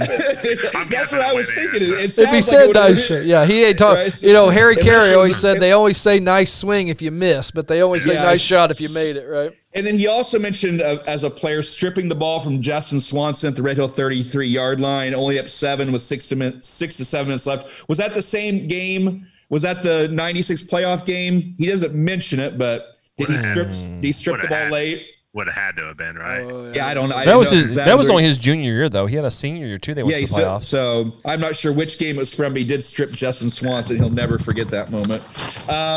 Let's see. I want to make sure I don't leave anyone. I think I'm through all my notes here. Everyone want to make one quick trip through the Facebook again? Yeah, I just did. I don't see anything that we haven't covered. Rinker, McAdowell, I think we got it all, guys. I really appreciate some of the older guys, Jeff Todd and Joe Kurtz chiming in. That was nice to see. I think we covered it all. Did we talk about Matthew Young, Red Hill playoff win? Yep, we talked about that one. I think we got it all. There you go. Well, we've said it all. We've said it all. That was a good episode. That was one that we didn't know for sure what we wanted to do, and turned out to be a really good one. And it, again, we got the Mount Rushmore that we need to do. That's going to be a good one. We've got tons of shows. Anybody thinks we're about out of shows, don't worry. We got lots of them. Don't forget April 24th at noon. Let's everybody come out and support the baseball team at the Tank Farm. Donations accepted on that day to support the baseball team. And I don't know what Illinois will be doing at April 24th if you're outdoors, if you have to wear masks and stuff, but we'll see. But come out anyway, and we'll figure it out. And we may be doing a podcast that day. Chip, you got something? Well, there were a few in the replies. I was getting Amy Seed. I believe her name's Amy Lynn on Facebook, but yeah, that's Amy Seed Ryan. She also chimed in. Haley Whitefisher, JC Reinhardt. They all chimed in that 96 playoff game. It was more in a reply, so I missed those, but lots of votes for that 90, which was my number one also. Yeah, that 96 playoff game. I think Melinda chimed in on that young Melinda Young. Yeah. I think Sherry Ross chimed in on a personal message to me this week. So shout out to Sherry. When she shot 88 Casey game her favorite, being 89. I'd have to check and see what she said to me, but it was something like that. Well, guys, I think it's been a fantastic episode. We talked about a lot of stuff. Terry McAdow's beard makes an appearance on the show again. Yeah. Willard Pritz causes fumbles. That was a highlight of the show. Big one. Brandon Tully smashing the water ball. I'm gonna go watch that. That's on YouTube if anybody wants to go see it. Yeah. Ryan Haywood, Lagodi Lions coach, touches Akers Nikes as he streaks by. Cameron Shoulders, huge double. Just a sophomore too. Young sophomore. Vinny Arahu. Missed the first extra point, but he hit a couple more big ones. Had potential penalties that could have been called. Bill Rinker at the sports banquet. Standing ovation. Yeah. I'm curious the penalty. No helmet, and you're the 12th player on the field. That's if he had a helmet on, they probably would have thrown the flag. Shane Lumpy Wilson, surprise pin out of nowhere. I can't talk enough about that 89 game down at the JV and the varsity game, the wins over Mount Carmel that night. Mike Kurtz comes up to me, grabs my ears, and screams, "Where did you hit that ball?" And I didn't know what the hell to say. Thanks to the guys that went to Evansville and Columbus State gave me a start against Oblong. A quick search: January 7th of '97, Josh Young 0 of 1 on a 3-pointer against Oblong. I don't know if that's it or not. He's looking up the stats. He missed one that game, and we lost 52-50. So possession loss there. The mystery still is out there of what in the hell Gary and Chip did the day that I took Delaware Waters deep. Yeah, that's crazy. I did not see that game. Chip sitting by Jerry Worth on the bus on the way to Oblong. Probably one of the most influential moments of your life, I would say. Yeah, definitely. Justin Shear's strong arm from the outfield. Perfect, one hopper. That's all I got. What a great episode. Thanks for listening. Support our sponsors. Let them know that you hear about them on the Old School Red Hill podcast. That would be, of course, People's State Bank, Andrews Insurance, Tyler Griffin's Pizza House, Sensible Solutions Waste Consulting, and, of course, did I say everybody? Gray's Restaurant? I think I said everybody. Had a couple drinks. That was the good thing about Kirsten being here. She was able to get some drinks for us, but that was a good time. Chip, wrap us up, brother. Yep. I think you said it all. Thanks for listening. It was a blast to do that show, and thanks to Gary for being our executive producer of this episode. Great idea. Thank you. That was on behalf of David King, Chip Jamerson, Gary Emmons. I am Brian Emmons. We are Red Hill, and fitting on this episode, we're not going to wrap up with the school song, but we're going to wrap up with one shining moment. We've had a lot of one shining moments on this show, in this school, and we are Red Hill. Let's go white. Kick it high and go head hunting for Smitty. Feel the beat of your heart. Feel the wind in your face. It's more than a contest. It's more than a